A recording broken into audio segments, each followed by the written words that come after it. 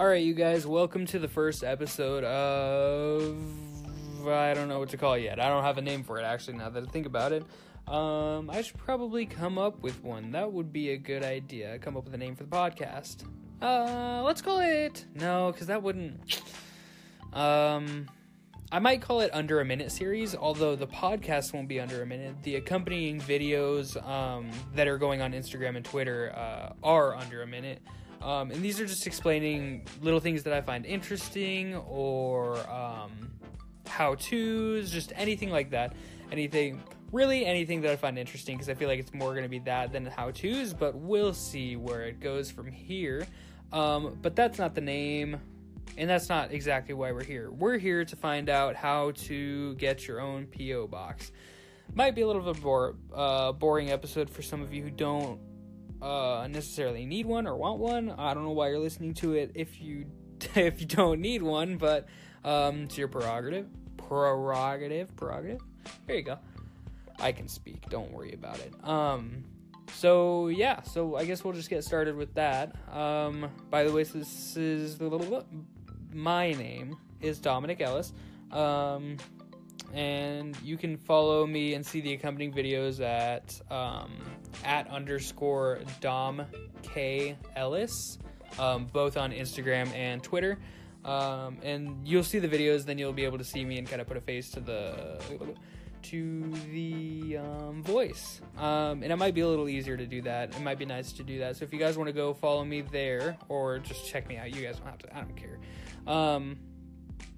But yeah, so let's get into the episode. So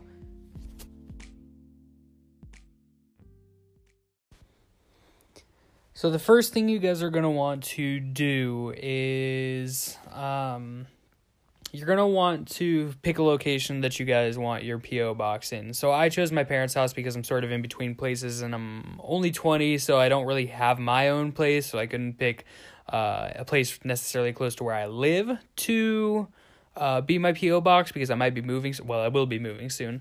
And I don't exactly know where I'll be. So I put it near my parents because I'm always coming back here on the weekends and stuff like that. So I'll always be able to check it, and I can always change it whenever. So it doesn't really matter too much. But yeah, pick a place that's convenient for you, whether it be on your way home from work or near your business or near your house, wherever. It doesn't really matter.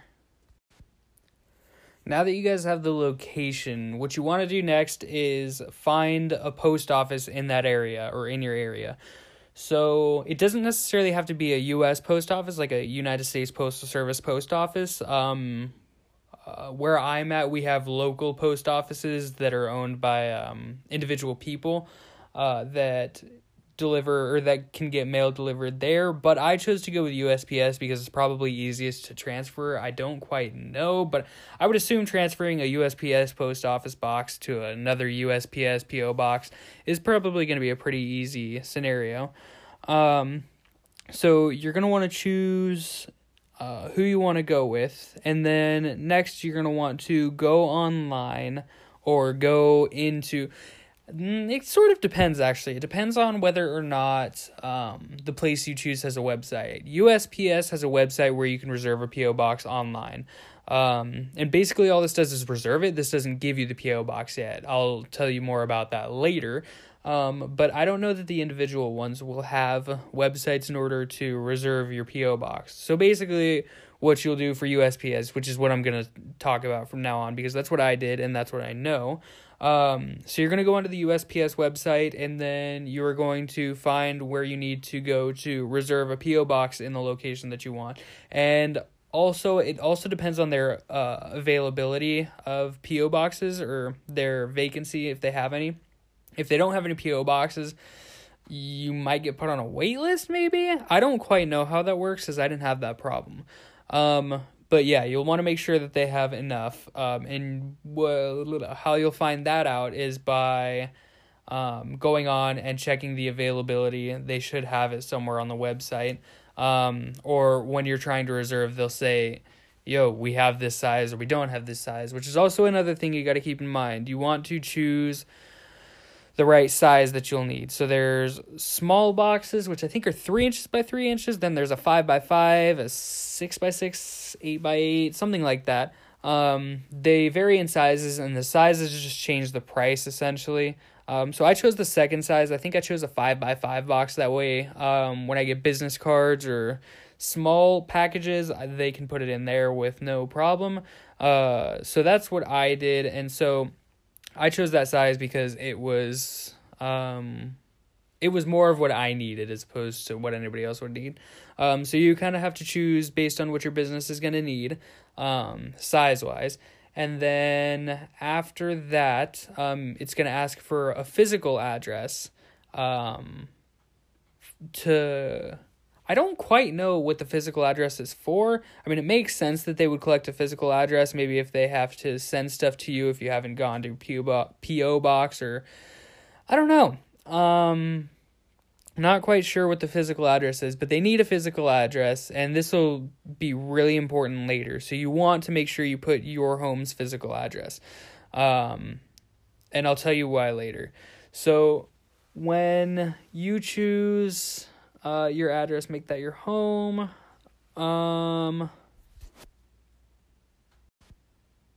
So now that you've chosen your address, you sort of have an idea of how you've sort of pretty much gone through the form. Basically what you need to do now is you need to decide, well, maybe before address. I don't quite remember exactly the process of where everything is. I'm just sort of telling you guys what you to expect or what you guys need, what kind of information and whatever. You'll need to decide whether it's a business or personal P.O. box. So mine is a business box. So I just did that, and I think I just needed the business name. I didn't need the UBI or EIN or anything like that. I didn't need anything special in order to prove that I had a business and that could be linked to the P.O. box. So it's super simple and super easy. What you're going to want to do next is it'll tell you, and it'll make sure to tell you that you need to bring a form. I cannot remember the name of the form right now. Okay, I just found out. So the form is a 1093 form is what it's called, and basically it's just a form with all your information for the actual registration of the P.O. box, because remember, when you do it online, you're just reserving the P.O. box. You're not actually necessarily getting it, or mail's not going to start coming to that yet. You don't get assigned a P.O. box at that point. Basically, what you get is you pay for a certain period of time, which is what you're going to need to do at the end. You can pay for 1 month, 3 months, 6 months, and then I think a year, and then I think there might be more than a year, but I don't remember. But it's pretty cheap. Mine was $30 for 3 months, and that was the second size box, so it wasn't the smallest, but it was the second one up, so 5x5 I think is what it is. So basically you're going to pay for it, and so you're going to pay for it on the website, and then you're going to fill out the 1093 and make sure you bring that in, because they will not give you anything without that 1093 form. They do have them at the post office, but then you got to fill it out there and hop out of line and then jump back in line. So it's easiest just to print it out and fill it out at home and then do that. So another really important thing that you're going to need to do is you're going to need to bring in 2 forms of verification. So you're going to need one photo ID, which I just used my driver's license, and then one document or official document linking you to your physical address. So you remember how I said that your physical address is going to be really important, and you need to have access to that physical address. So basically, by having a proof that you live there or proof that you own that physical location, one way you could do it, in the way that I did it, was I had my parents come in, or my dad come in, I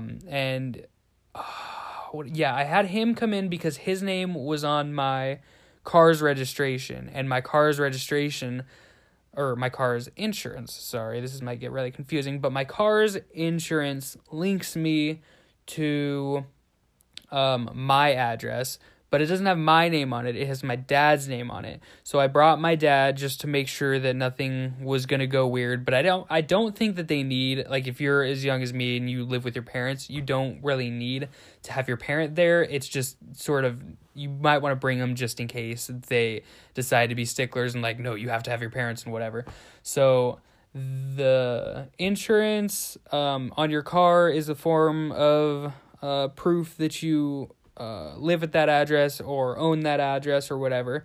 A mortgage bill. There are other things. Anything that officially links you to that address will suffice. And then the photo, you have to have a form of identification with the picture on it.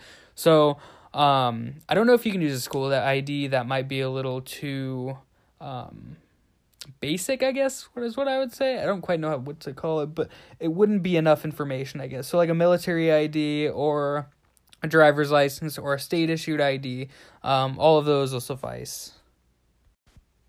So it's at this point that you'll finally get your P.O. box. Basically what they'll do is they'll type in all the information into the computer. You kind of got to wait there a few minutes and just let them do what they do. They might ask you some questions to clarify some things.